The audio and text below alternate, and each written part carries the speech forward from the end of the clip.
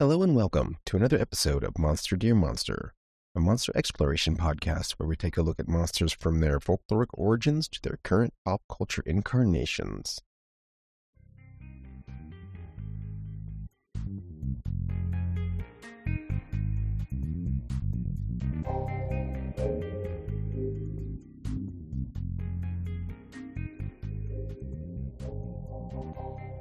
I'm your host, Dave, and I am joined tonight by Cameron. Cameron, how's it going? It's going pretty well. The sun's starting to come back. My cat has fallen asleep, and I've been playing a lot of Baldur's Gate 3. That happens. It does happen. Eats up the time. Yeah. But yeah, doing pretty well out here. How about on your end of the world? It's still hot. There's a thunderstorm on the horizon, so we'll probably keep this one a little bit shorter than normal. I got my eye on the radar just in case. Other than that, it's been pretty good. It's hopefully trending toward fall. It's soon to drop below triple digits. Finally, this summer has sucked. Both Leonard and Matthew are out for this week. Various obligations outside of their real life. Sometimes real life happens out there. Yeah, and they're dealing with it. So it'll just be us two holding down the fort. But luckily, I found the most warm and toastiest film that I could look up on Tubi. And not feel like I was breaking the strike picket line. Yeah, that's fair. I feel like Australia has shadow banned this film because I had to watch this on Daily Motion. Really? Yeah, it just does not exist as far as I can tell, and I don't have a VPN because I can't be bothered. That's where you went wrong, Cameron. That's where I made the mistake. One day I'll figure that out. Always protect yourself, VPN. Yeah. Which is great because you can always change your region where you're at. I'm gonna be in America for a week so I can watch Tokyo. No, I've done the other way. I've like actually switched over to Japan. I'm like, I would like to watch strange films on Netflix. Yeah, no, that's fair. What's here? Haha. No subtitles. Oh well, that's okay. I can understand it. Yeah. Speaking of that, so tonight's pick, I grabbed this off Tubi because we're doing Tubi Trash. That's our thing for. Actually, I think this is the last week of Tubi Trash. Is it? Kind of. Sort of. Yeah. We hit YouTube land. After this. Because Liza P is next week. That's true. Oh man, this year is rolling ahead. I say that, but we're probably recording the week after simply because the drop date versus like time to record, it's too narrow.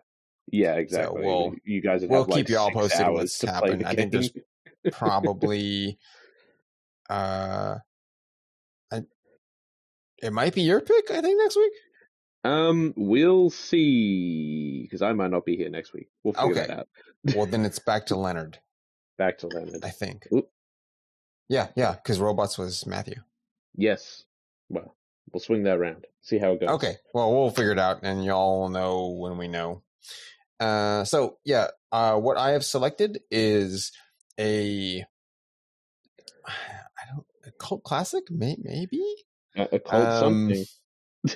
It's famous for something. So I picked Tokyo Gore Police. It's a 2008 splatter film from Japan, directed by Nishimura Yoshihiro, and it stars everyone's favorite Eiji Shina as our main protagonist.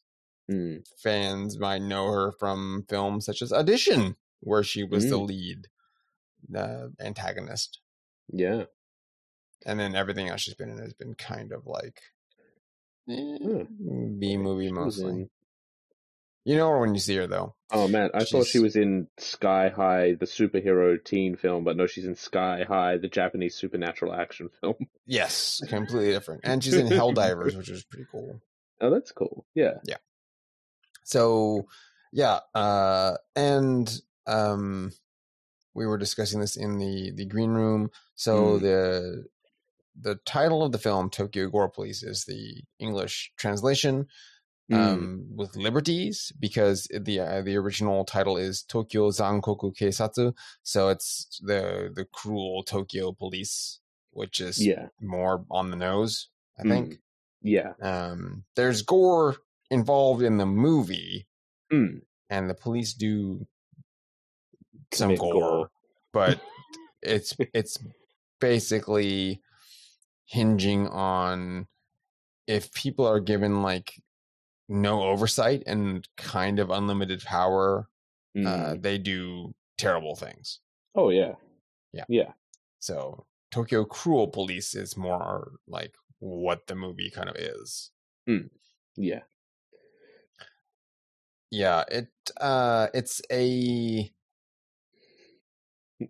It's pretty much an independent film. And it was released. Nikatsu distributed it, and Sony Pictures distributed it in the US. It was 110 minutes. So unlike the last few films we've covered, I think this was about the perfect runtime. It did not need to be any longer. No. But I don't think it could have been shorter. I think this is like, it's right where it needed to be. It's pretty tight. There's not much that is like excessive runtime stuff. Like there's plenty that's excessive. It's all excessive. It's all excessive. But like, every scene does do something with the story, at least. It's pushing it forward one way or another. Look, no one's walking through the Cambodian jungle for 3.5 hours. No.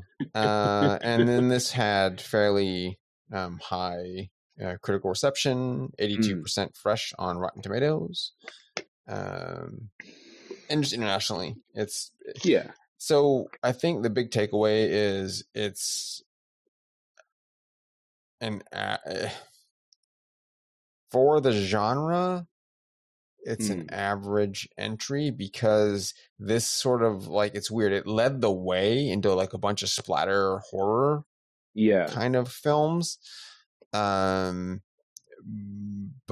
I think everything that came after was the tighter movies. Like they did it better going forward. Yeah, absolutely. This one, it's a little unpolished, maybe.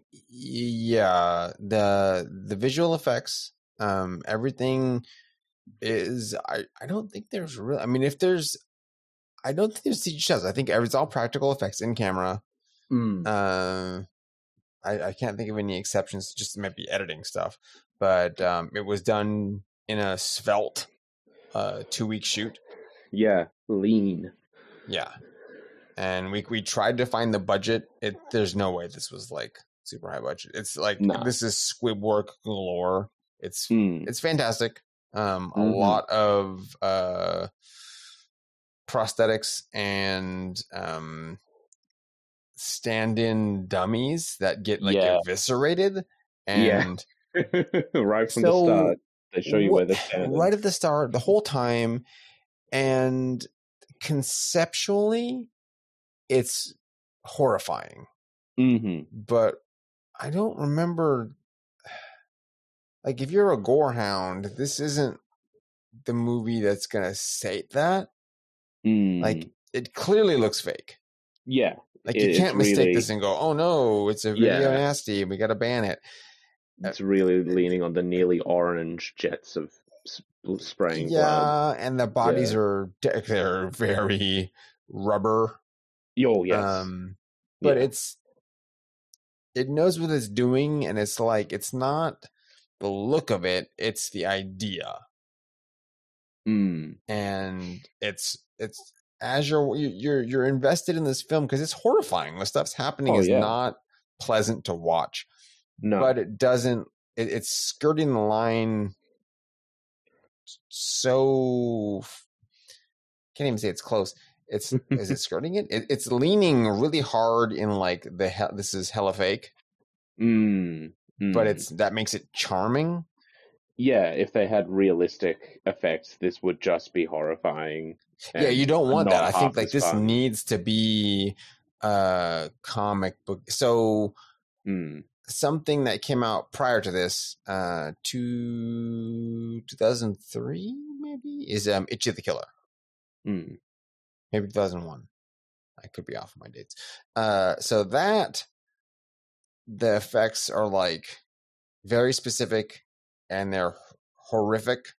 Mm. And nothing, with the exception of a few little shots, it looks fairly realistic, which is definitely kind of like gut churning.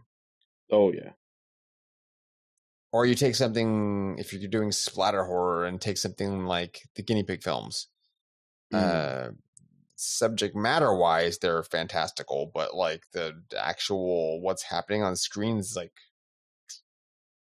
disturbing. Yeah. So this isn't doing that.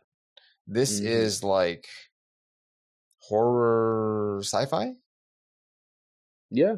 And it's something that like gets revisited later by this director and his collaborators. They're all big. I think they're from like the same VFX like university, like the school they went to. And so they all have a similar vibe in how they do effects for their movies. It's all practical. They try really hard, I think, to stay away from CG stuff. So it doesn't date the films, but the direct to cinema, or not the, if you're taking something to a festival or direct to video, it looks like that still.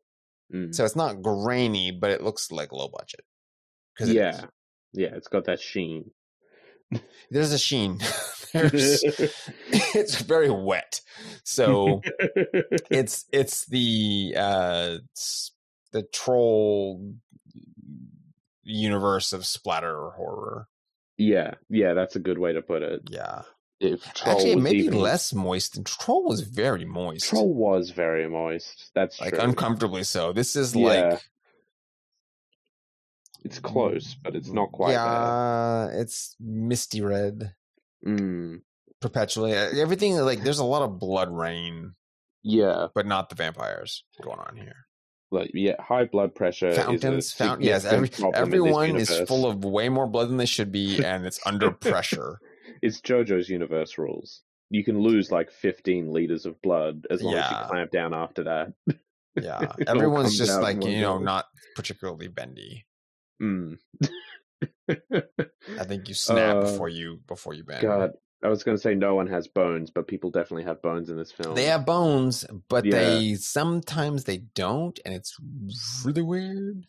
That's probably the worst thing, really, is people showing where their bones should have been, but it's just goop.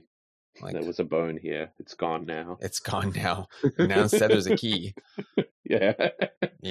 Oh, man. Yeah. So, what this movie's about, and I'll try to do the 3-sentence thing that I've been trying to steer everything into. It's a present future, like the 5 minutes into the future at the time, and the Tokyo Metropolitan Police Department has been privatized, so they're like a corporation. Yeah, they're a PMC at this point. Yeah, and because of that, they don't have the oversight. They are battling. They're built up to be able to battle against these beings called the engineers, which are serial killers or just like violent folks, and who have been granted powers to recover from any wound and make that wound a weapon, like weaponized self-harm. Yes. And the mystery of the film is to figure out why these people are being transformed and what's going on with the blatant corruption in the police force. That's the movie. Yes. Yeah. Easy one. That's it. Yeah. It's also like a weird, as I was doing the plot, I'm like, this is also kind of the plot of Bubblegum Crisis. Yeah, a little bit. You have a police force that's specifically built around fighting a menace that's above like it's a superhuman menace. Mm. And along the way becomes corrupted by its own power. Yeah, I believe it. Like are we as the police worse than the things that we're like tasked to defeat? Yeah, and in this case, yes. Yeah, yes, that's what happens. As an aside, if you're listening and self-harm is a trigger or anything like that for you, don't watch this film. Do not. This is the most self-harming film. Yeah. It's pretty rough. If that's something that's particularly bad for you, don't watch this. Don't have to. Yeah, it's gratuitous in a way that it's ridiculous, but I feel that can be severely like a trigger. Yeah, it's exactly. not. Like it wasn't relatively bothering me specifically, but I was watching it going, "Oh, yeah, that's way more intense than I remember it being." Yeah. So Mm-hmm. Just as a note, self-harm is it's like the through line of the film, so it doesn't ever disappear. Yeah. Like it's to the point where they make commercials, like in-universe commercials about it, like joyfully. So it's maybe a little much. That took me off guard so badly. Oh man, yeah. It's just like this hyper, like sadistic, masochistic version of like very near future Tokyo. Yeah, where like it's infected the society to a ludicrous degree where this is just what life is like. Don't kill yourself at work, but if you're feeling stressed at school, we can buy this handy little hook knife to cut yourself with and relieve stress. And it makes your blood taste delicious. Yeah, that sure. Yeah, that was like what? Yeah. As a complete aside, I was going to just host this mostly in Japanese, and then I realized I'm tired and I didn't want to do that for more than like a minute.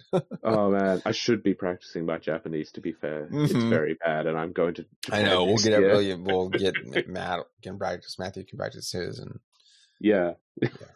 we'll do a whole episode where I speak 3 words very poorly. Sugoi. I mean, we've done it before, like in the very beginning. True. little bits. Yeah. So we've discussed like the general plot of the movie, and kind of skirted around. I watched this when it came out. Like I was like searching for it avidly because it got a limited release. In the States. This is the first time you've seen it. Yep. Yes. And you went in probably pretty blind. Like when I was looking around to try and find it, I got a lot of thumbnails, but they're all just of the main character and then a fountain of blood. So yeah. So that doesn't prepare you. It does not. So what was your like main thought, like when, because it doesn't like ease you in. It's like, here you go. Enjoy explosions of blood. Yeah, just throws you right in. Yeah. So how did you experience this movie? I watched this on my phone, in bed, which might not have been the best choice at the end of the day. I needed to get up and walk around a couple times. It was really interesting to watch. I did really enjoy seeing the practical effects and how they were doing things. It doesn't pique my particular, oh man, that guy should be totally dead interest in a lot of like horror slasher style stuff, because it's so over the top that, and also things are very rubber, like ludicrously rubber. The scene where Uruka is like harming herself with the box cutter and it just switches to a rubber forearm and you're like, okay, yeah, we're not disguising this. It's part of the spirit of the thing. It is like a celebration of that kind of schlocky, raw-edged practical effect where they're not trying to make it look real. They're trying to make it give the impression that they want. The story is actually relatively simple. It has this nice, easy, clear through line, so it's actually pretty easy to keep up with, which I liked. And then the world it immerses you in is the most confusing and confronting one possible, I think. Yeah, it's not good. No. You don't want to be there. Yeah, exactly. Like, it is just, they really throw you in the deep end of, welcome to this world. This is the police force, and here's our short little, like, blonde announcer in a miniskirt going, okay, go and kill them all. Yeah, she's the dispatcher for the police force, and it's like bizarro world. Like, what is she's like a cheerleader. Looks a little Marilyn Monroe-y. I think might have been what they were going for. Genki girl. I will say that no one is going to go into this movie expecting IRL with like giant finger quotes rocket jump. Yeah, I didn't expect the rocket jump. There's no way you could. It's just like, no. What? What's happening? Wait a second. When did Team Fortress 2 come? Yeah, no, this is like, you got to go back further. So when the director based this movie off of like a student short film that he had done in like 1995. So that would have been right around, like, the in between that movie and this is Quake. And Quake is the rocket jump thing. I'm betting it's from that. Yeah. I was going to say, Team Fortress 2 came out 3 months before this film released. I don't think they had quite enough time to wrap it. No, I'm thinking Quake rocket jumps. Original Quake. Yeah.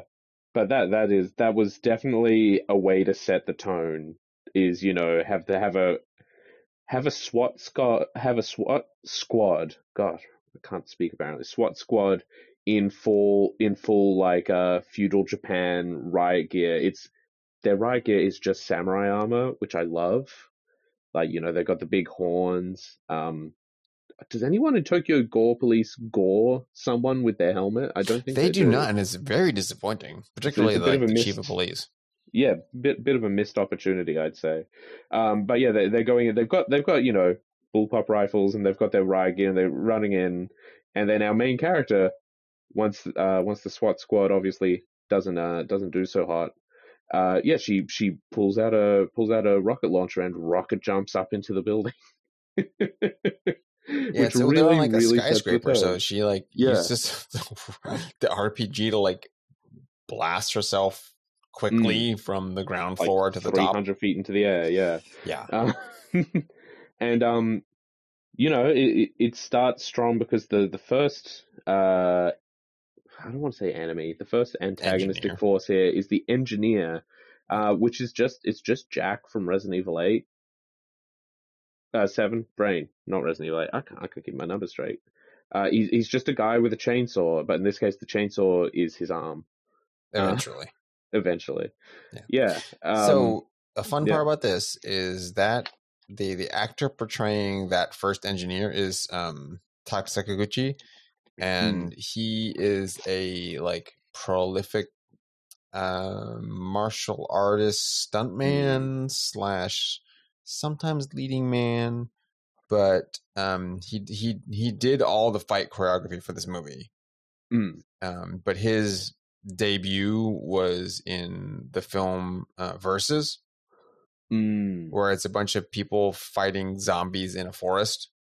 Okay, and he's just punching zombies really hard. Good for him. And it's weird because he's doing the choreography, but he didn't like give himself any showcase of fighting. He's just swinging a rubber chainsaw around.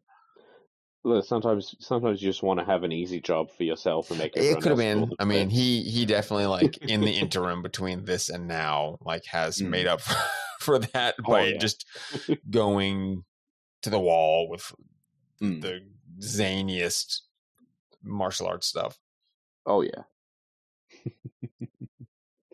But yeah, so yeah. the big because it's not technically a monster movie, but there's monsters Yeah. of all sorts. It's the people or the monsters, the general thing. But there are the engineers, and the engineers are weaponized murderers.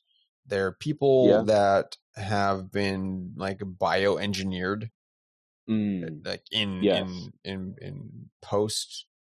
I don't know what you'd call it. They've been alive and they've been experimented on, kind of. Sort of, yeah. Boosted, Like we get into it I don't know what later to in the call it. Like film. bio boosted. They've had their murderous potential unlocked. Yes, there we go. There was a master of unlocking is here, the key man, to bring back the Resident Evil references. Yeah. So we find out that all of these engineers, these murderers that have like superhuman powers, the one thing they have in common, aside from their murderous rage, is they have a strange tumor somewhere in their body. And the only way to like stop them from regenerating is by like destroying that key-shaped tumor. Yeah. Which we're only given that information afterwards because we're graced with Ruka like eviscerate, like slicing and dicing.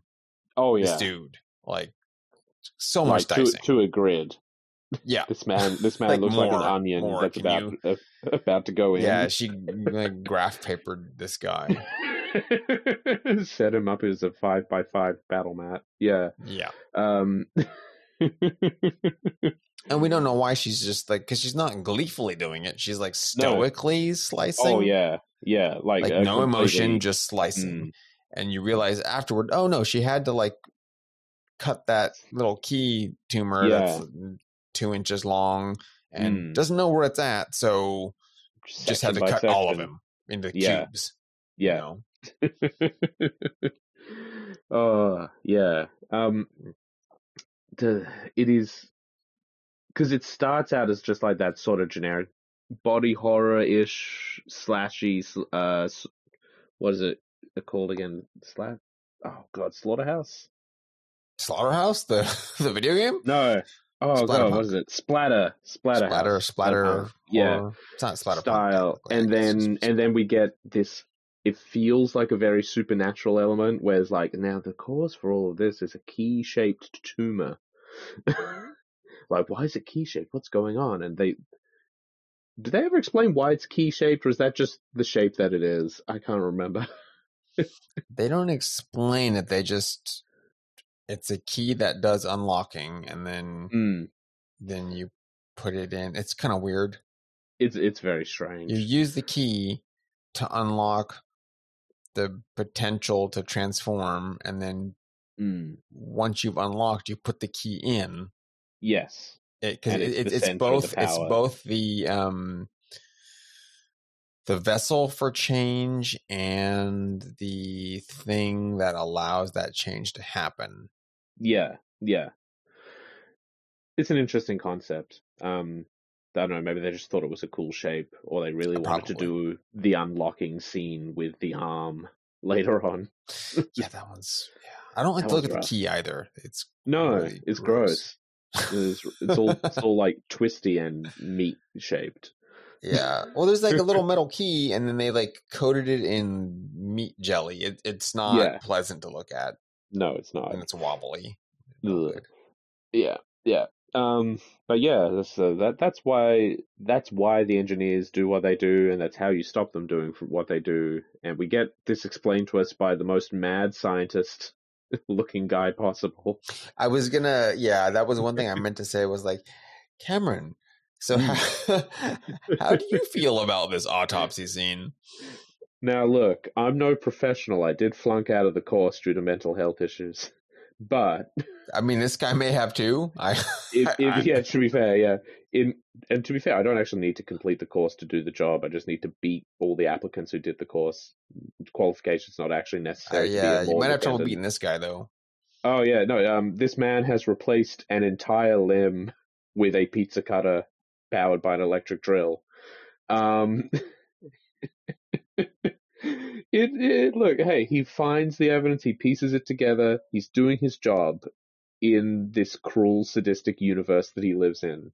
I think by the standards of the Tokyo Gore Police setting, this man is probably top of his class. Very professional. I mean, he's got to be, because that body was like diced. There was not much left, and he didn't have to like try hard to go, oh, it's right here. Yeah, like, I'm gonna buzzsaw this little piece here, and oh, look, there it is. Yep.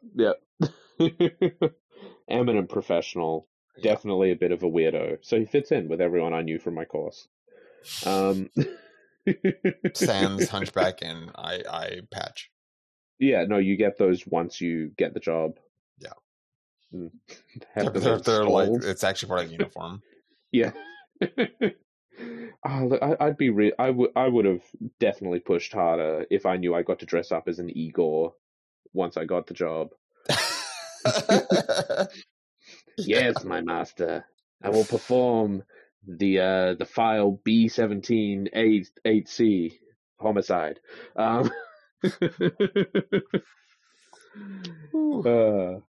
It's all fun and games. Down in the morgue.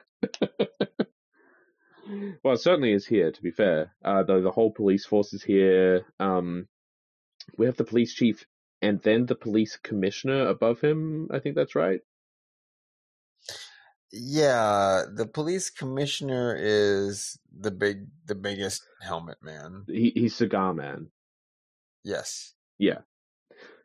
Yeah, biggest helmet, biggest cigar. That's how you know he's in charge. And you also know he's in charge. I was going to say, you know he's in charge because he's got a gimp, actually. Yeah. Got your partially amputated, wearing the rubber gas mask with a weird machine strapped into their back person on a chain. Yeah. Just as a statement of power? Question mark? Maybe it doesn't get explained. And the weirdest part, so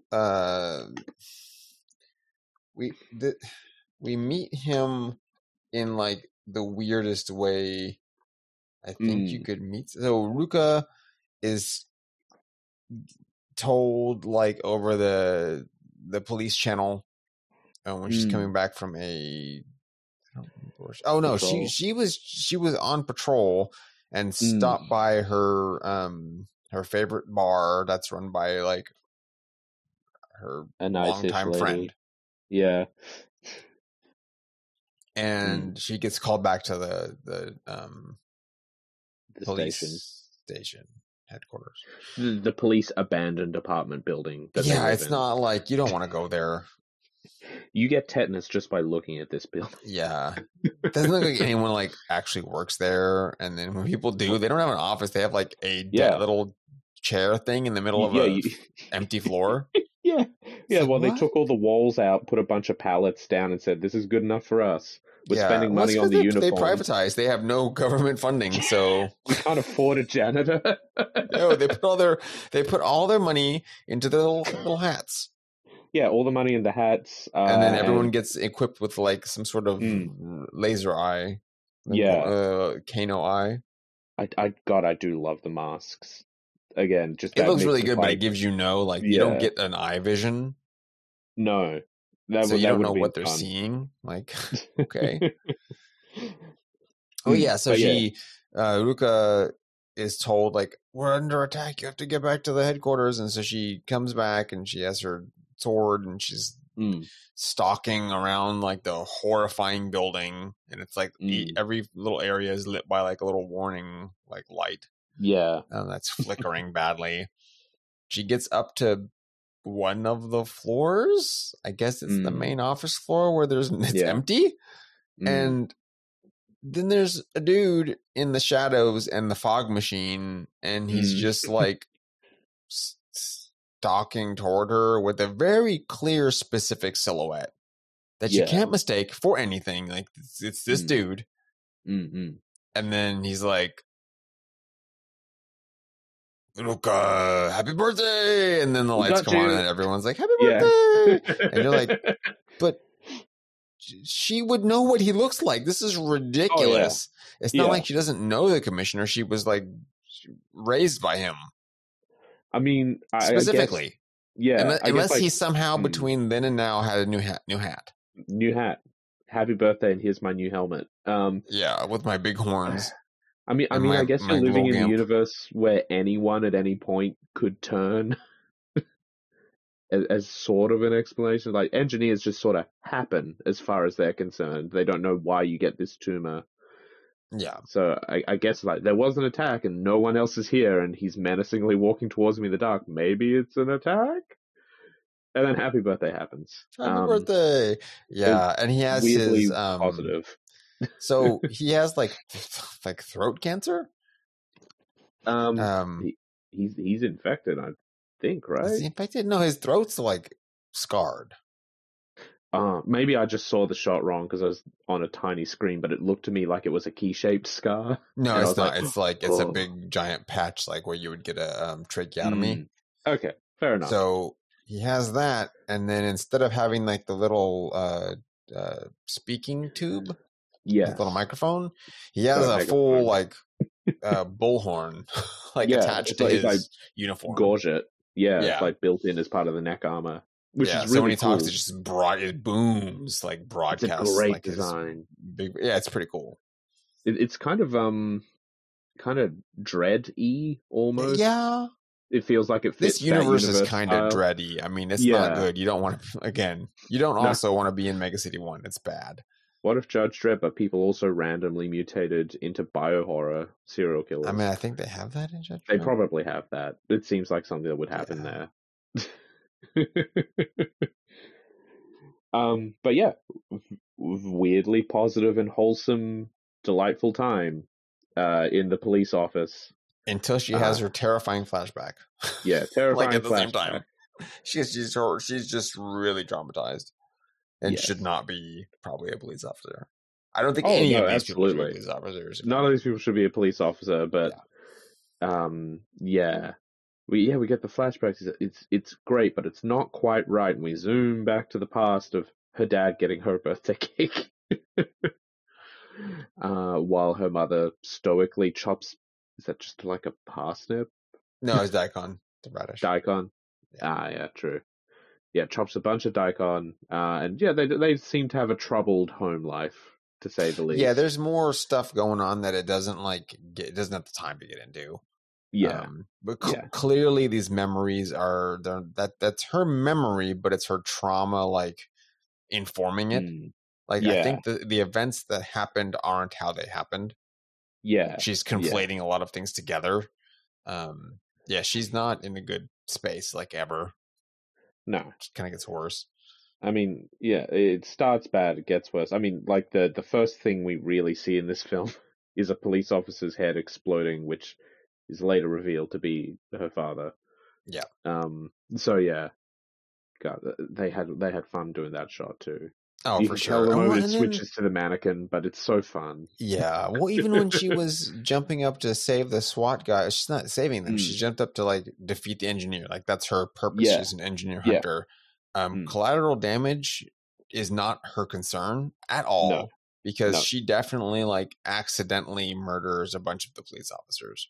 Oh yeah, she's deflecting the chainsaw, and it's killing. And it just keeps going into people's murdering mouth. people, and she doesn't look, she doesn't care. She's just intent on defeating. Focused on the job. Yeah, yeah. She's goals driven. And then, then the thing is, the officers don't care. No, they signed up. Oh, this guy's killing us because our most powerful hunter is deflecting the chainsaw, and it's collateral damaging us. It feels very anime style, where the heroes are trading these enormous blows. I'm just sitting back looking every time this man swings his sword, a mountain disappears. Who is living there? Yeah, nobody. They don't care. No one. No, no one's and that's there the now. thing is this. Yeah, this doesn't. The way they constructed it and the way that it sits in that kind of it's gratuitous, but it's cartoony. It needs to be that way. this is a case where you can't go back or not backwards. You can't go sideways and change this media. Like if you made this an anime, like I don't think I would like it. No. Like it would be too realistic. I don't know how to phrase that. It wouldn't work. You'd be in the setting where people looked like anime characters, and then you do anime style violence to anime characters, so that's real on real. Whereas here we have live actors, and then we have the very obvious plastic replacements and cartoon violence done to them. It gives it that slight distance to make it enjoyable rather than like just it's an sickening. absurdity. Yeah, it's absurdism. Yeah, absolutely. Just amp the violence up until it becomes clear how like pointless and over the top it is. Yeah, this isn't like something so. This is in the same wheelhouse as RoboCop. Yes. Where it's literally like the corporatization and privatization of the police, like what that does to a society.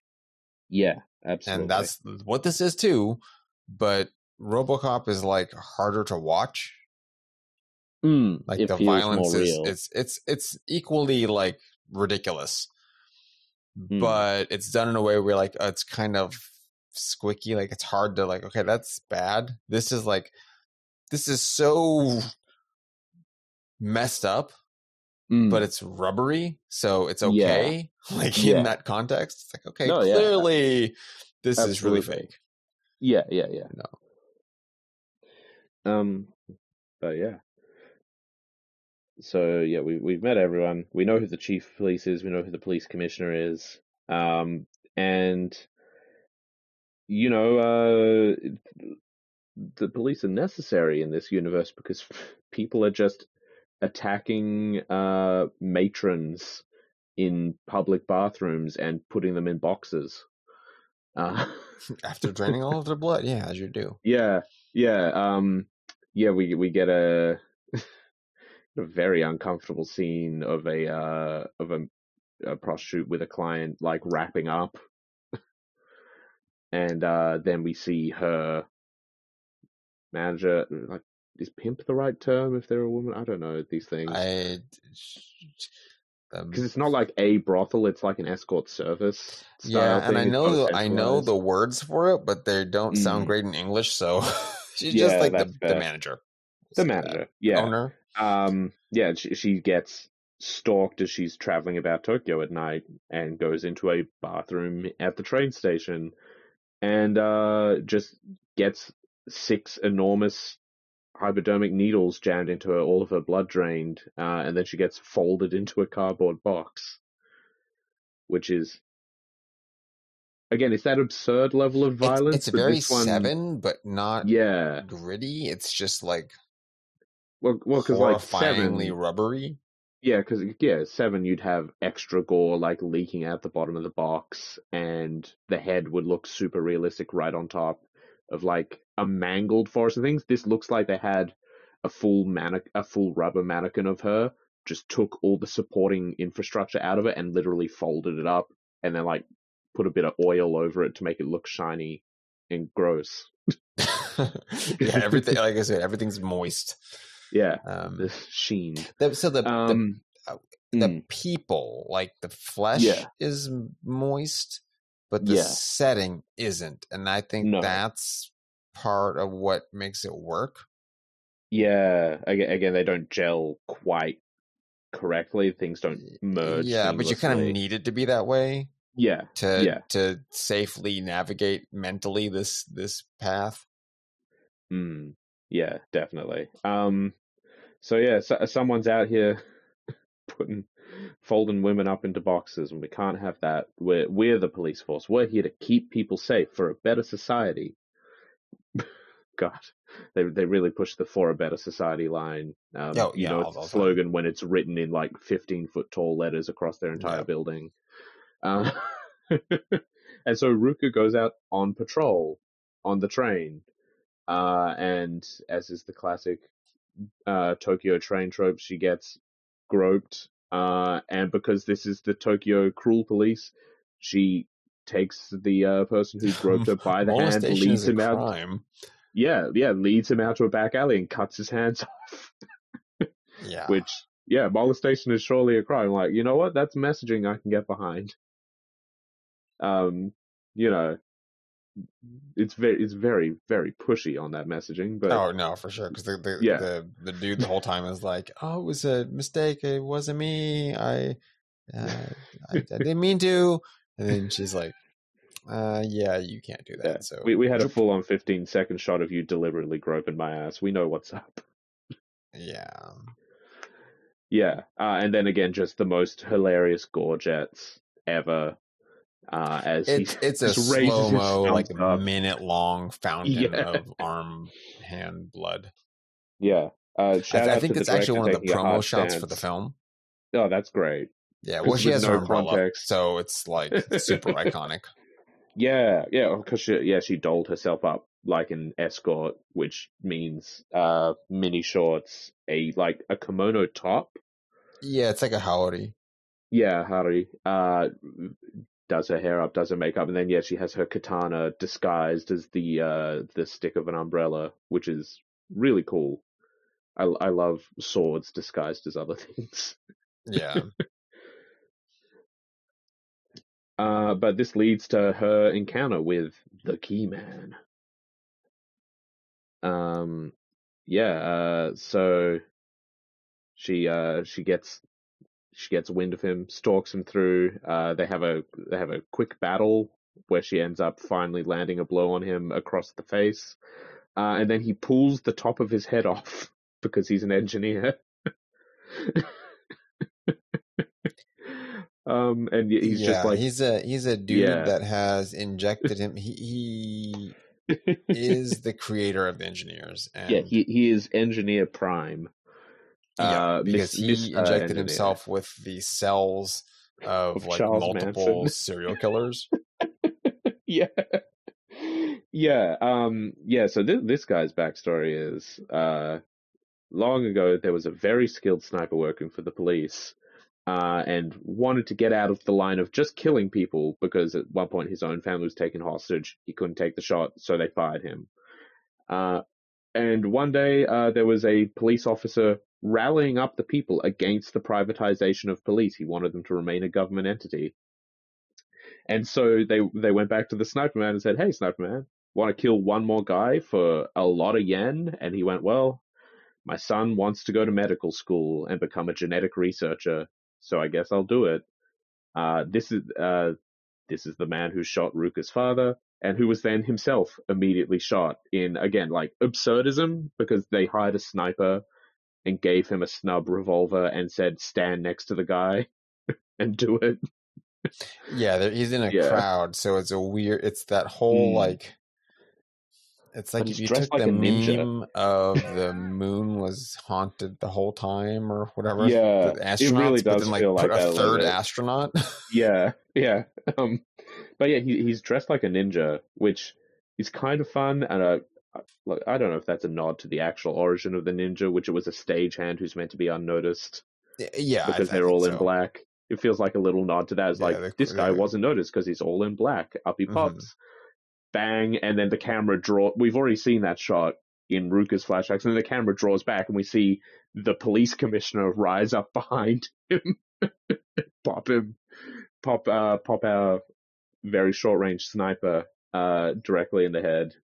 And when the Key Man learned of his father's ultimate demise, he went crazy for a bit, mixed all the cells of all the serial killers he was working on into one big shot and took the shot. Literally just injected himself with a cocktail of like every famous serial killer of recent memory. And it turned him into Super Killer Man, with like tumor-shaped, like key-shaped scarring across his chin and up onto his face and stuff. And sure, excellent. It's super weird because he looks like a One Piece villain. He looks so much like a One Piece villain. But he's too serious. He's too serious, and it's too horrific. Absolutely. Eiichiro Oda like cut him out of the One Piece canon. I mean, I could see it. This is Sanji's long lost third cousin or something. It's just We don't talk about him. yeah. But yeah, that's how he became the first engineer, and then he figured out he could take this tumor that he has in his head and put it into other people Yeah. that would Well, turn because it's a them into tumor, so it just engineers. keeps replicating. Yeah. It regrows every time he uses it to infect someone. Yeah. But yeah, so this is Keyman. He pulls off the top of his head after Ruka slashes him across like the bridge of his nose, to reveal an exposed brain with his eyes replaced with gun barrels. Because and he of course, shoots out like fleshy arrowheads. it's tumor arrows or something. Yeah. I don't know. Yeah, I don't know. He shoots a lot of them. Yeah. It's unlimited. Yeah, he does the carnival classic of pinning someone to a wall with all of his bullets, and then goes to Ruka's left arm, which earlier in the film she had been cutting away at with a box cutter. She obviously self-harms a lot. She's been through a lot and doesn't have therapy in this universe. And we get the silliest looking and yet most disturbing to me prosthetic scene, which is he takes the tumor out of his head, puts it towards her arm, and like a keyhole appears, and he unlocks the arm, and it just flips open along the middle seam. It's like waving around with like little jets of blood. Horrendous. It's like messed don't wiggle, up. please. It looks like a zipper. It's really, really funny because the transition from her real arm with really good scar makeup, incidentally, like on her real arm, the scars from her self-harm look really good. And then we switch to an arm that is in a completely different skin tone. Yeah. And so the has, one, like, these no are the CG effects reflectiveness. are the few yeah. key Okay. openings. Wow. Yeah. they're not practical, the actual key insertion bit. Yeah. But like when the arm itself is clearly rubber at this point. Yeah. But yeah, there's no yeah. bones in it. Like anytime No. that the key opens a spot to embed itself in, it's like hollow and just meaty. Yeah. So it looks gross. There's It's like it's worse that there's no bones. It would have been way better if there were like clearly outlined bones. Absolutely. Yeah. I would have much preferred an There's older supposed to be radius. bones. You can't just have this. You can't just have wing. no bones. But yeah, he implants the key in her, and then her arm closes back up. That's in there, and I believe she just wakes up back at the station, right? Yeah. Yeah, like, hey, we thought we lost you for a minute there, but you seem fine. Doesn't look like you're infected or anything. I guess they don't. You don't have a suspicious key-shaped like. Yeah. So the little scar on the Keyman looks like a scar, like a keloid. But on everyone else, it looks kind of like a ringworm infection. But it's just key-shaped instead of a ring. The skin. Yeah. Rather than actual scarring. But yeah, I guess that's how you tell, and she's not showing signs yet, at least. But a bunch of other people are. Like most of the city is real. Okay, this guy's busy. Yeah, this guy's out here. He's changing things up. The police chief, not the commissioner, goes to a strip club that is it's one of those underground shady places because here all the dancers are engineers. And we get a little Junji Ito-ish. But he doesn't even know they're engineers. It's so weird. Like this is his job. I feel like he just doesn't care. These are not like girls with some sweet prosthetics, man. You know what this is. There's a snail girl. Yeah, like Junji Itoing it up with the snail girl. Girl with teeth for nipples. Teeth, boobs, yeah. Yeah. There's another one that I can't remember, but then there is the chair. So I can't even say it's Junjito. You know what it feels like? It feels like Devilman. Yeah, that's a Devilman chair. I think all of them. They're all Devilman except for the snail. Yeah. The Junji Ito snail has more dignity than this snail. No, the chair has zero dignity. It's like what?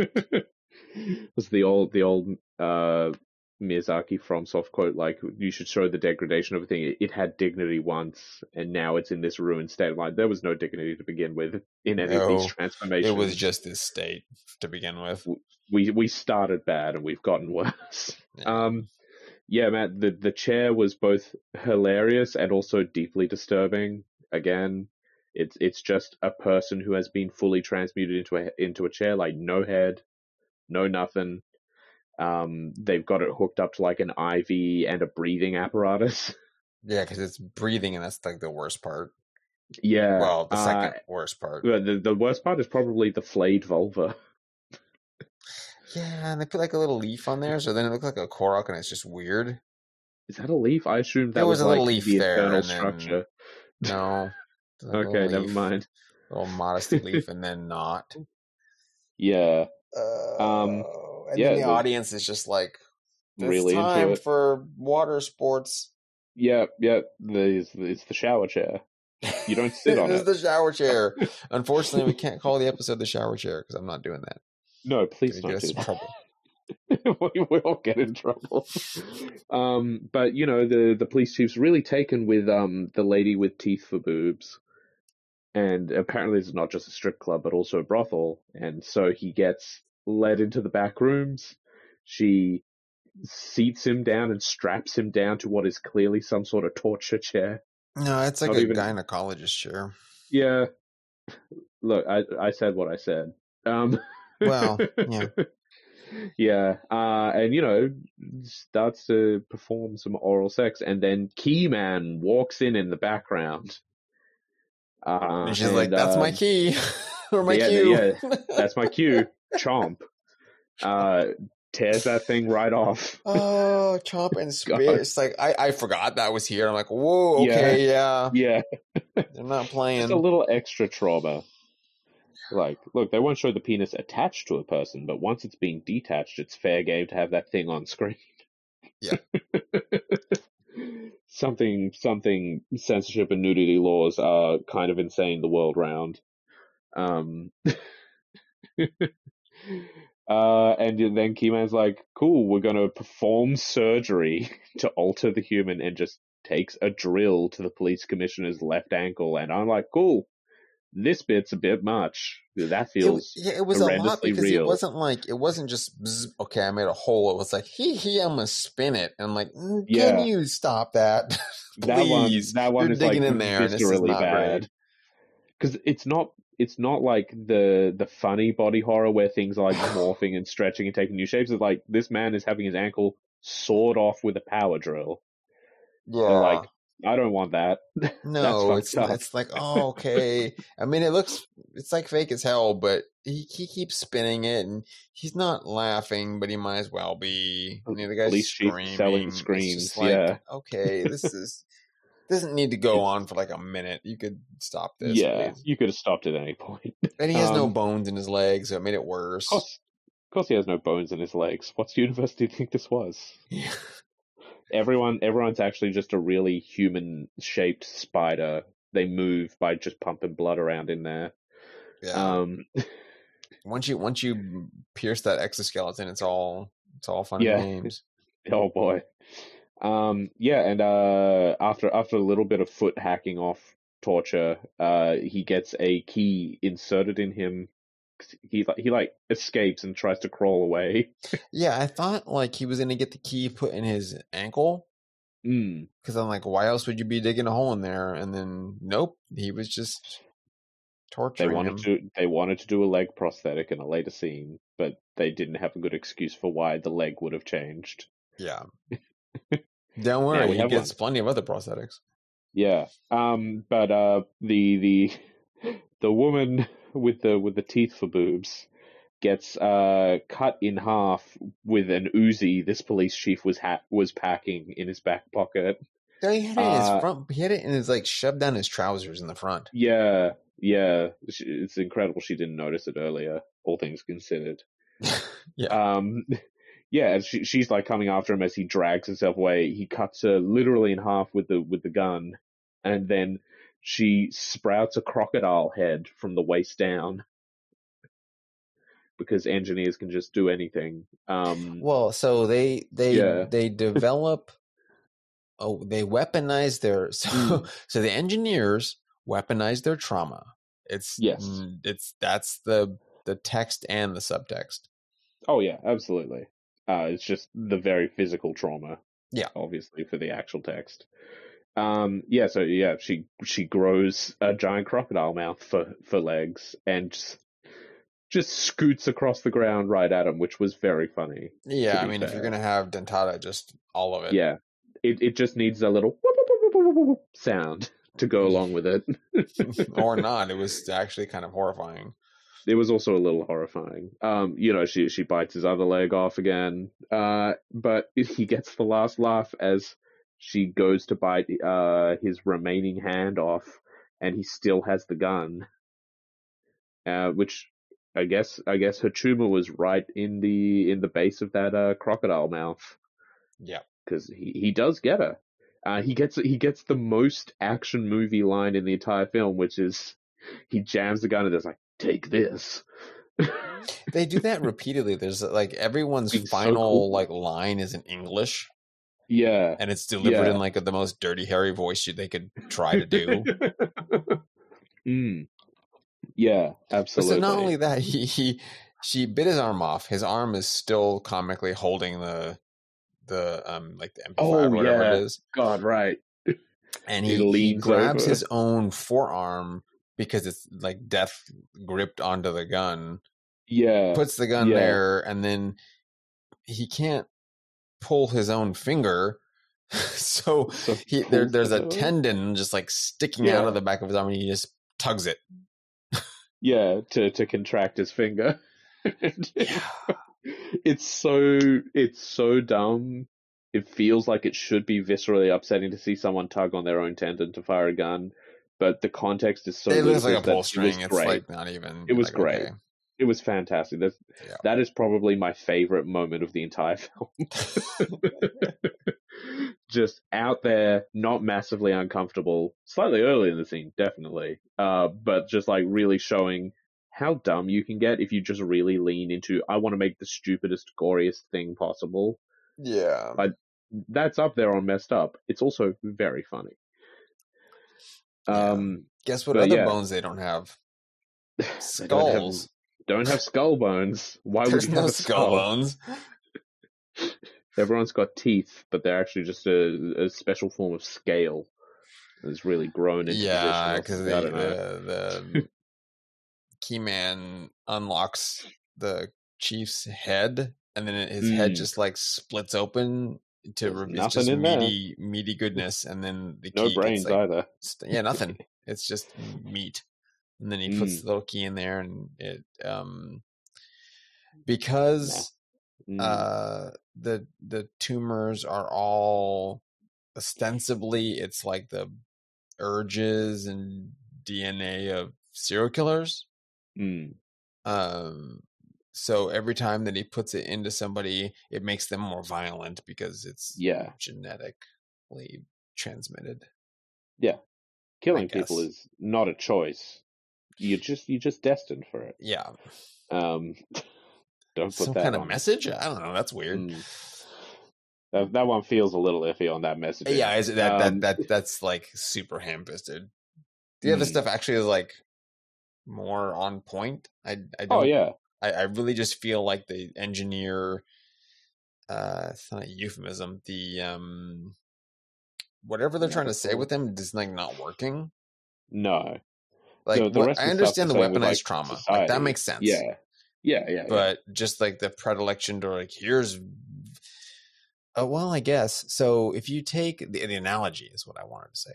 That's the word. So if you have an analogy and you're using it to say that killers or violence in society is a construct of society. Like it's an outside influence. It's not your nature. It's something else made you be that way. Yeah. So nature versus nurture. Yeah. And they're siding with the nurture side, meaning that like it's instilled in you because of something else. Yes. Then I understand the point they're trying to make. Yeah. Whether or not you agree with it, it's like I think that's the way to read it. I think so too, but it just also comes in with this natural bit of these other people is the killing bit. So it's natural that some people are killers. They've just distilled the essence of whatever violent tendencies they developed over time is something you could extract and put into somebody else. You know what? I'm satisfied with that explanation. We'll have to go with it because the film isn't giving us more. Oh no! Why would the film give us anything? No, it gives us goop. Goop and under pressure. Yeah. So the police chief, now infected, returns back to the place he loves most, the rundown apartment block that is the police station, and he just kills everyone. He kills them with his because your trauma is weaponized.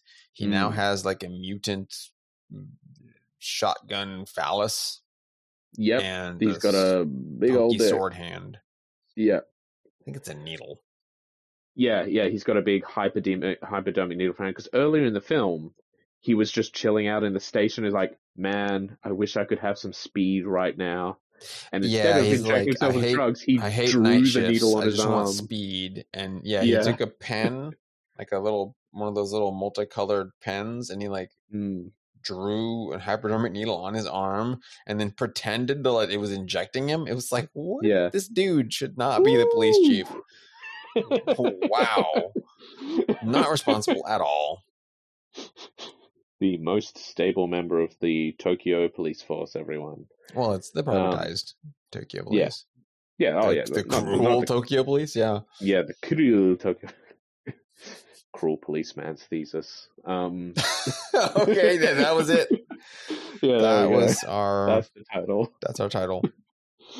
All right. He murders them all amidst laughter and merriment. If we're going for a little Pigeons in the Park style. And this, police commissioner takes his job very seriously. He's very unhappy with this result, and the only solution is to genocide the population of Tokyo.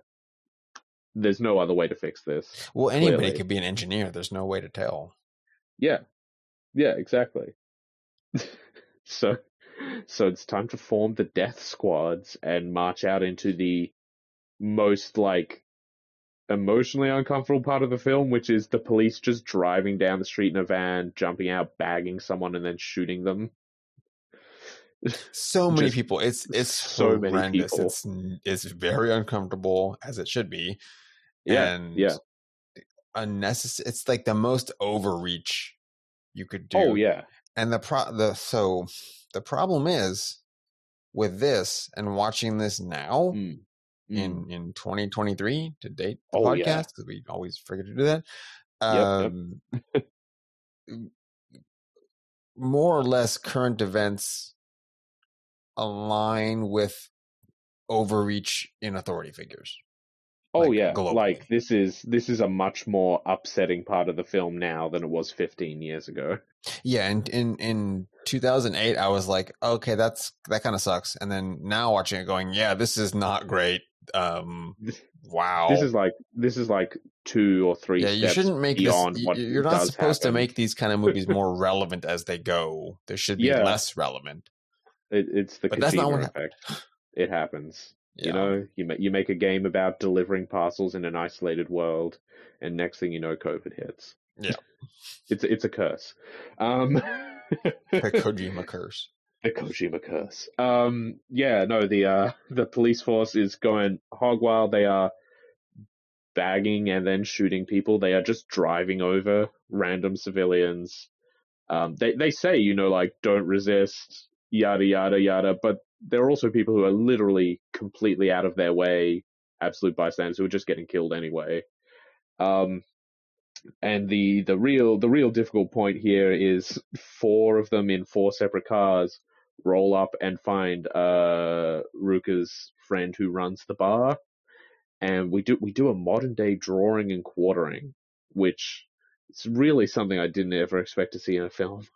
The last time that I remember seeing this is in The Hitcher Mm. with Rutger Hauer. Oh, that makes sense. Yeah. But that was like Yeah. 87 or something. Yeah. I'm sure they've Yeah. done it again, but I mean, like, this is more a staple of like a Western Yeah. Yeah. or a medieval film. Well, yeah, like it is absolutely something that happened a couple times as a punishment in, medieval to like early AD history. Yeah. But we certainly never did it with 4 station wagons. Until now. Until now. Man. Yeah. Yeah. Yeah, they literally just attached like the winch ropes to her and then to their cars, and they love this shit. These are the most happy I've ever seen 4 police officers in any film. They're having a great time. And this is super protracted. It takes like 5 minutes to do this scene. Yeah, I was like skipping through this part. I was like, I know what's happening. I don't need to see this. Yeah, exactly. Yeah, I forgot that part was there, and I'm like, okay, we can just not. Real rough. Not real bad. And then not this. Yeah, because it turns into like gratuitous. Oh yeah. Emotionally manipulative fodder for Ruka, which isn't necessary because she's already really messed up. Yeah. Like she's not having she didn't need this extra motivation. She's mutating. Like there's a lot of problems going on for everybody. Like there's societal issues, and I don't think they needed to make this extra personal for her because the whole thing already is very personal. Yeah. Well, once she realizes what's going on and that she technically has the same enemy as the key man. Yeah. Yeah, exactly. Like the police commissioner ordered the killing of her father and also kill Keyman's father. So like we got it, guys. We maybe don't need to do this one scene. Real rough. Yeah. Well, I mean, it's not just the events of what's happening. It's that also Ruka gets there like if it was going to happen anyway and she can't do anything to stop it, it's maybe better that or if she had gotten there too late rather than while it's happening. Because she's not stopping them. I mean, she can't. It's too late.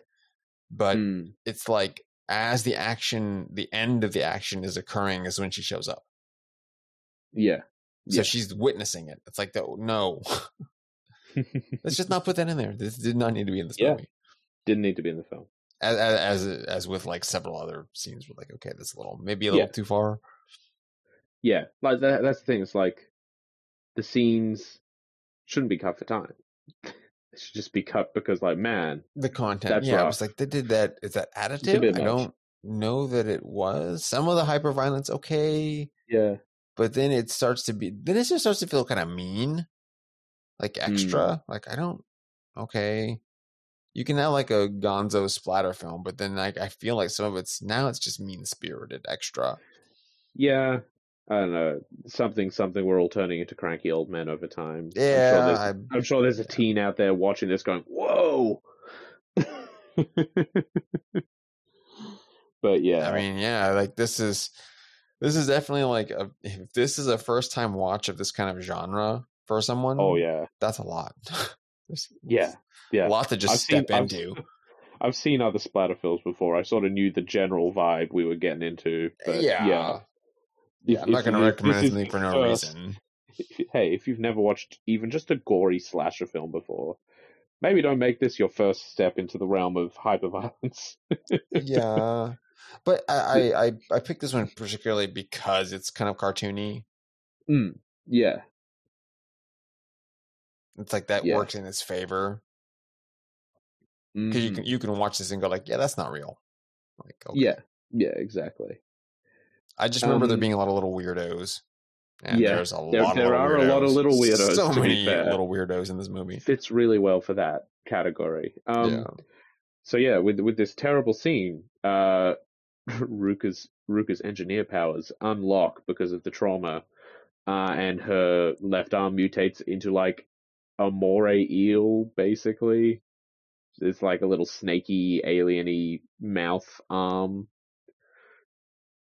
With like a little eyeball on it, yeah. Yeah, with a single like central eyeball. It looks pretty cool. I'm into it. Yeah, it's the one, I think, out of any of the engineers, hers is the one that is like, it's independent. Like it's self-sentient. Yeah. It just does its own thing. Yeah. Because she's really not controlling it at all. No. She's focusing on her sword. Or it's her manifestation of her like anger.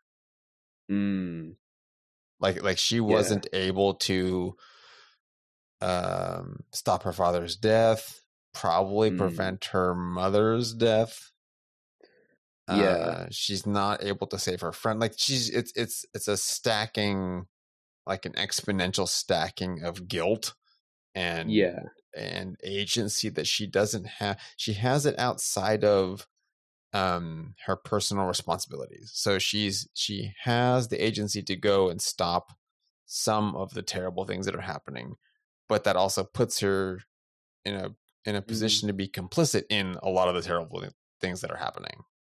Yeah. Like she's not solving a problem. She's probably making more problems. No. Absolutely. But yeah, she starts going on her anti-police rampage. Good for her. She gets shot in the head, like almost immediately. Like her right eye blown out, and because she's an engineer now, she grows a cool cyber eye, that does nothing but sit there awkwardly on her face for the rest of the film. Well, she gets like, this is the one time we get the red machine eye vision. Yeah. And it does like a little Terminator, like it's enhancing her point of view. Yeah. Like it's a bonus thing, definitely. Yeah. Even if it has little exhaust ports on it that are weird. Yeah. It almost feels like they were maybe going for a gun style thing, because Keyman's gun barrel eyes have those same exhaust ports. Yeah. For like venting gas or something, but I guess they just didn't end up using that. So it's just a cool cyber eye. That's not in our budget, so there's just little like cool little tubes on the side. Yeah. Yeah.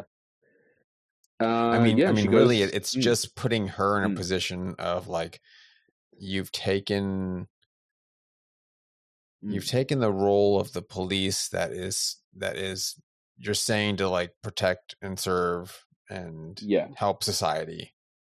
You're the one doing that, so now like the signature helmet is like just your head. You're the poster girl for the police, like completely. Yeah.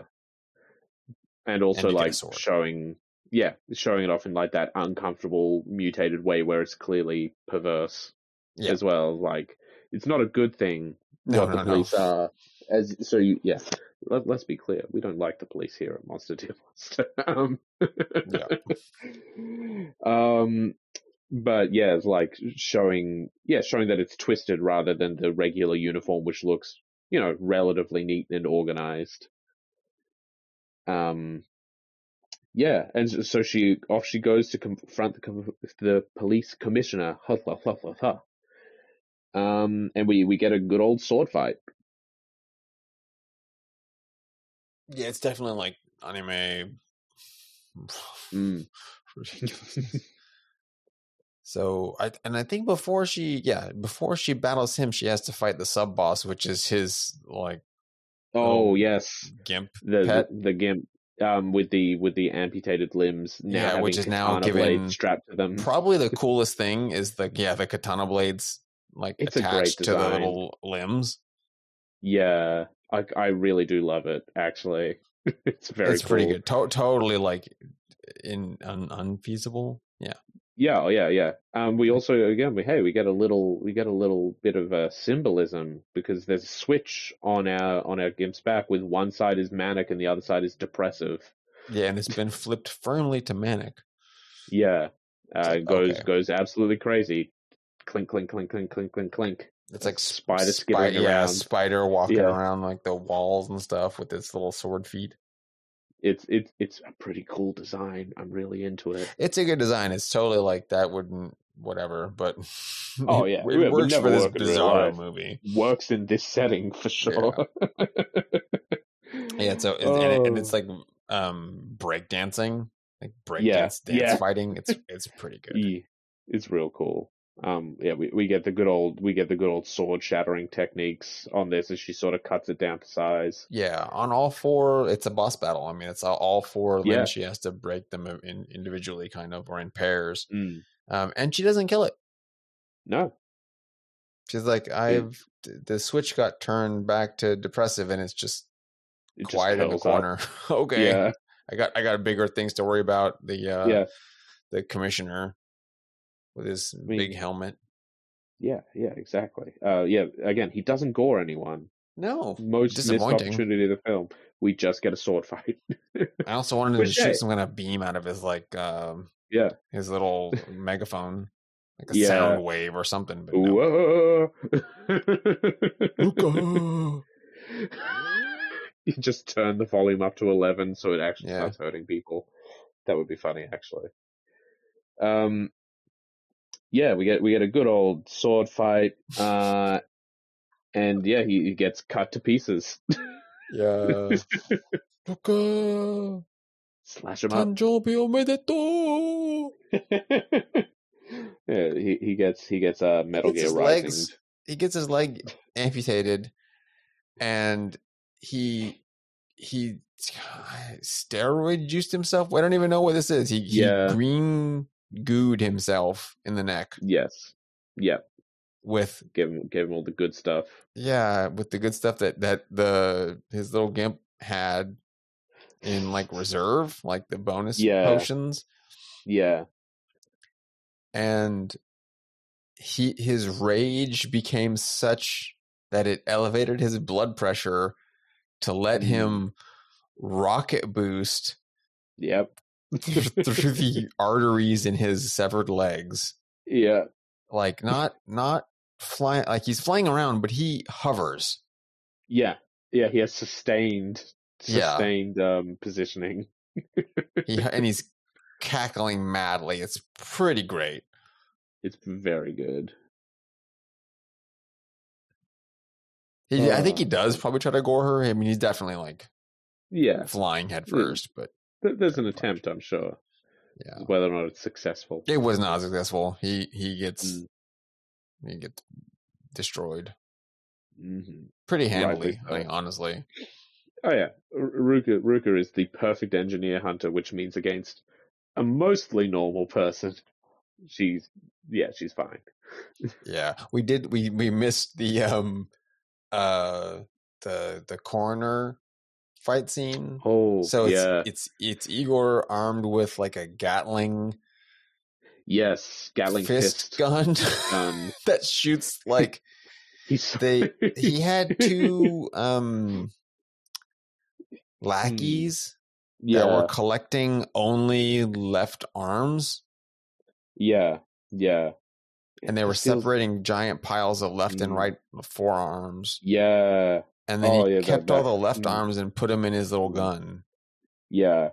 It feels like he watched One Piece, like, wow, I want to do the gum Gatling. Yeah. But I can't stretch my arms. He is, but I can't stretch it, so I'm just going to shoot. I'm just going to shoot severed arms at somebody, like that's stuck in a rigor mortis fist. Makes sense in universe, I'm sure. Yeah, I guess. No, it absolutely doesn't. Ludicrous stuff. Yeah, it doesn't. It's what? There's no precedent for this. And then, he's like beating up Ruka with the little fist gun. Yeah. But hey, it works. It can't hold a candle to the weird whip tongue from her mutant arm that I thought was gonna like reverse scorpion her, like just like pull her away, pull her over. Yeah. It did not. Yeah. It No. it calculated the exact angle using gun kata to like reverse the bullet fists back Yeah. around a Yeah. little cable, like a gross meaty tendon, Mm-hmm. spun him and launched him Real back weird. into the little Igor dude and just like perforated him with this little Yep. real weird because they're Straight not up. going that fast, and like he totally could have just sidestepped that. Well, But you see, he doesn't have any bones. he doesn't. No one has bones in this. No one has any bones. But yeah, in the end, Ruka defeats the police commissioner quite handily, and bringing down the reign of the privatized police force. And yeah, that's more or less it. So not only that, so it does more commercials at the end, and Ruka becomes like, instead of the poster girl for the police, she's like the new commissioner. There's no police, it's just her. She's in charge of. She is the law. She is the law. And if you want to be the law, you have to have like multiple guns in this world. Yep. So she keeps the little gimp lady and installs automatic rifles on her stumps instead of swords. Yeah, why not? Why not? So it's like swords clearly didn't work out. It's like Death Proof and the other Robert Rodriguez, Planet Terror, where the main girl has like a machine gun leg. Well, forget that. Four machine gun limbs. Machine limbs. Yeah. And this movie came out right before Machine Girl, which is similar. Yep. Yeah. And then we find out that the key man, who we thought was eviscerated, was put back together by like one of the one of his associates. Well, it was the girl that was working in the brothel. Yeah. So yeah, he survived. So the engineers are still going to continue. Yep, and they'll have to battle machine gun girl and sword lady. Yeah, I'm sure there's an excellent sequel coming out any day now. Yep, any day. So yeah, that's Tokyo Gore Police, or the Cruel Police of Tokyo, if we want to translate more fairly. Yeah, pretty cruel. Definitely very cruel. Definitely, yeah, lots of police. Almost all the characters were police. Yeah. Oh man, it is an interesting film. There was a lot going on. I mean, for a movie that was a little over an hour and a half, mostly blood, but it had a through line for sure. It had something to say, and it was probably the most heavy-handed way you could say it. Oh, absolutely. This was not a subtle no bones about it, and no bones in it. Oh man. Yeah. It's definitely interesting. If you're interested in like the practical effects side of thing, way worth a watch. They do some pretty crazy stuff while still keeping it obviously effects, which I think is like underappreciated as an art form. Everyone wants to go for the really realistic practical effects, but like, no, sometimes you want to do just something weird. Well, this director and his assistants or associates, like this is their style. So there's like 4 or 5 other movies that are specifically just like this. Yeah. And they just keep getting weirder because why not? Like if you're going to do this, just every time, just make it a little bit weirder. Oh, they gave us a little bit. It did well. So now they gave us a bigger budget for more weird stuff. Yeah. But yeah, you don't see too much like this anymore. I can't think of too many. And not really a lot outside of like Japan. Yeah.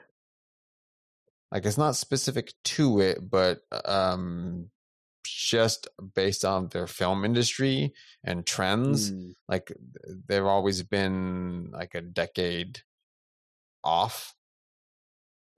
Yeah. And so stuff that was like cool elsewhere made its way to Japan, kind of changed a little bit, and then, you know, got a new spin and then put back out and went like, okay, okay, where'd that come from? And then you go, okay, this is influenced by, you know, these few things. Yeah. And then it just makes a big cycle, because then it's like this influenced other directors and they're like, oh yeah, I want to do a weird thing like that. And then we get other strange movies. Probably like that terrible Claude. Yeah. Look, Claude was real bad. It was bad. At least this was, you know, a film with a budget. It has a budget. It's intelligible. You understand what's going on. You're not getting whiplash from like 10 different plot threads and like, no, it's just a through line. So that was nice. Yeah, that was good. Yeah. Yeah, check it out if you want. Don't expect anything highbrow. No, otherwise it's low. Yeah. Yeah. Otherwise, you know, just watch something else. We can't put the recommendations. I mean, like, I'm not going to say don't watch it. It's not low down the list. But I'm saying, you know, if there's anything else you want to watch, maybe watch that first and get to this eventually. Yeah, maybe don't watch this with like dinner. I watched it with breakfast, which was definitely not a great choice. Well, there you go. All right. Well, we'll wrap this up. We'll take it on home. There's no admin anymore. This was fun. Yeah. It was an interesting, weird movie. I'm glad to have recommended it, and it was fun to watch it again. Definitely feels like a 2008 movie, which is now horrifically relevant, and I didn't want that, but I forgot. Yeah. I was like, oh, okay, actually this is harder to watch than it was back then, for different reasons. Yeah. Absolutely. But yeah, we'll be back next week with, I think, a Leonard pick. Probably a Leonard pick. Because I mean, I'll say it now. Hey guys, you remember last year when I got really busy? I couldn't be on the podcast for like a month because I got married. That was a year ago. So next week's my wedding anniversary, so I'm taking that off. As need be. Yeah. Wild how time passes like that. I was just thinking about that. We're personally planning like anniversary stuff that's already like, wait, that's coming up sooner than I thought. Okay. Yeah, it keeps rolling. Oh yeah. Time it do fly. Yeah. Well, thank you all for listening. I hope you enjoyed this gore-tastic, cruel police journey with us. And yeah, we'll see you next week with something. Oh yeah. And then after that, it's time for steampunk Pinocchio. I'm so looking forward to that. I'm super excited. I can't even wait. All right. Bye, folks. Bye, everybody. Monster Dear Monster is brought to you by Fireheart Media. If you enjoyed the show, please share this and all of our episodes with friends. And remember to rate and review us on your podcast platform of choice. Word of mouth is the only way we grow. If you like, you can also kick us a few bucks to help us keep the lights on at ko-fi.com/fireheartmedia. Check out our other show, Jolly Chan's Place, at www.jollychan.place.